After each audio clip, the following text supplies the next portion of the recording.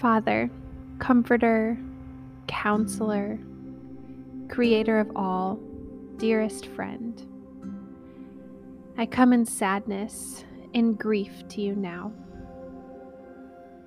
I come grateful that you are Lord who is near to the brokenhearted.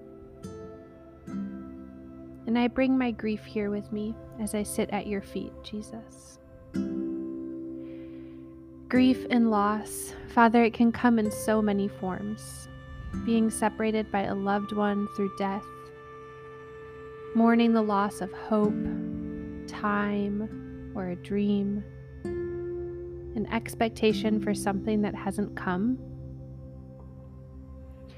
Or perhaps, Father, there's something in my heart that I'm grieving unknowingly. Sometimes I'm tempted to dismiss my own grief, to push it to the side, to ignore it. Heavenly Father, you don't dismiss my grief. You don't encourage me to push it to the side, to ignore it. Instead, you invite me to lay it all before you, to come to you in my joys, sorrows, and everything in between. You love to care for me, Father, to love me, especially in these moments when I am needy before you, Jesus.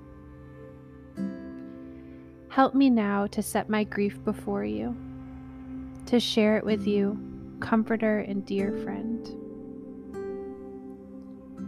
Even you, Jesus, were acquainted with grief, man of sorrows.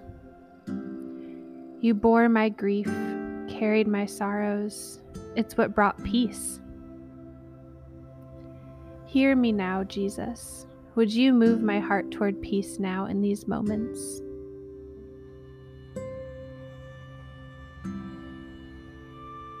Jesus, my thoughts move toward heaven, a beautiful promise for a restored paradise, a place with no loss, no grief, perfect fullness and union with you.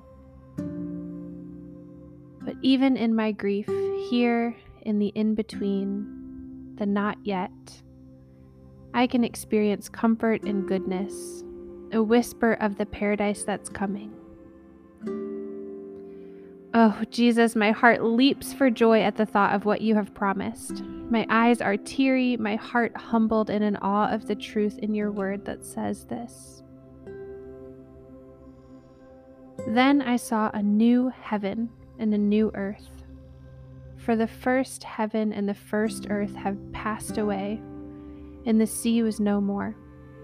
And I saw the holy city, New Jerusalem, coming down out of heaven from God, prepared as a bride adorned for her husband. And I heard a loud voice from the throne saying, "Behold, the dwelling place of God is with man. He will dwell with them, and they will be his people. And God himself will be with them as their God. He will wipe away every tear from their eyes, and death shall be no more.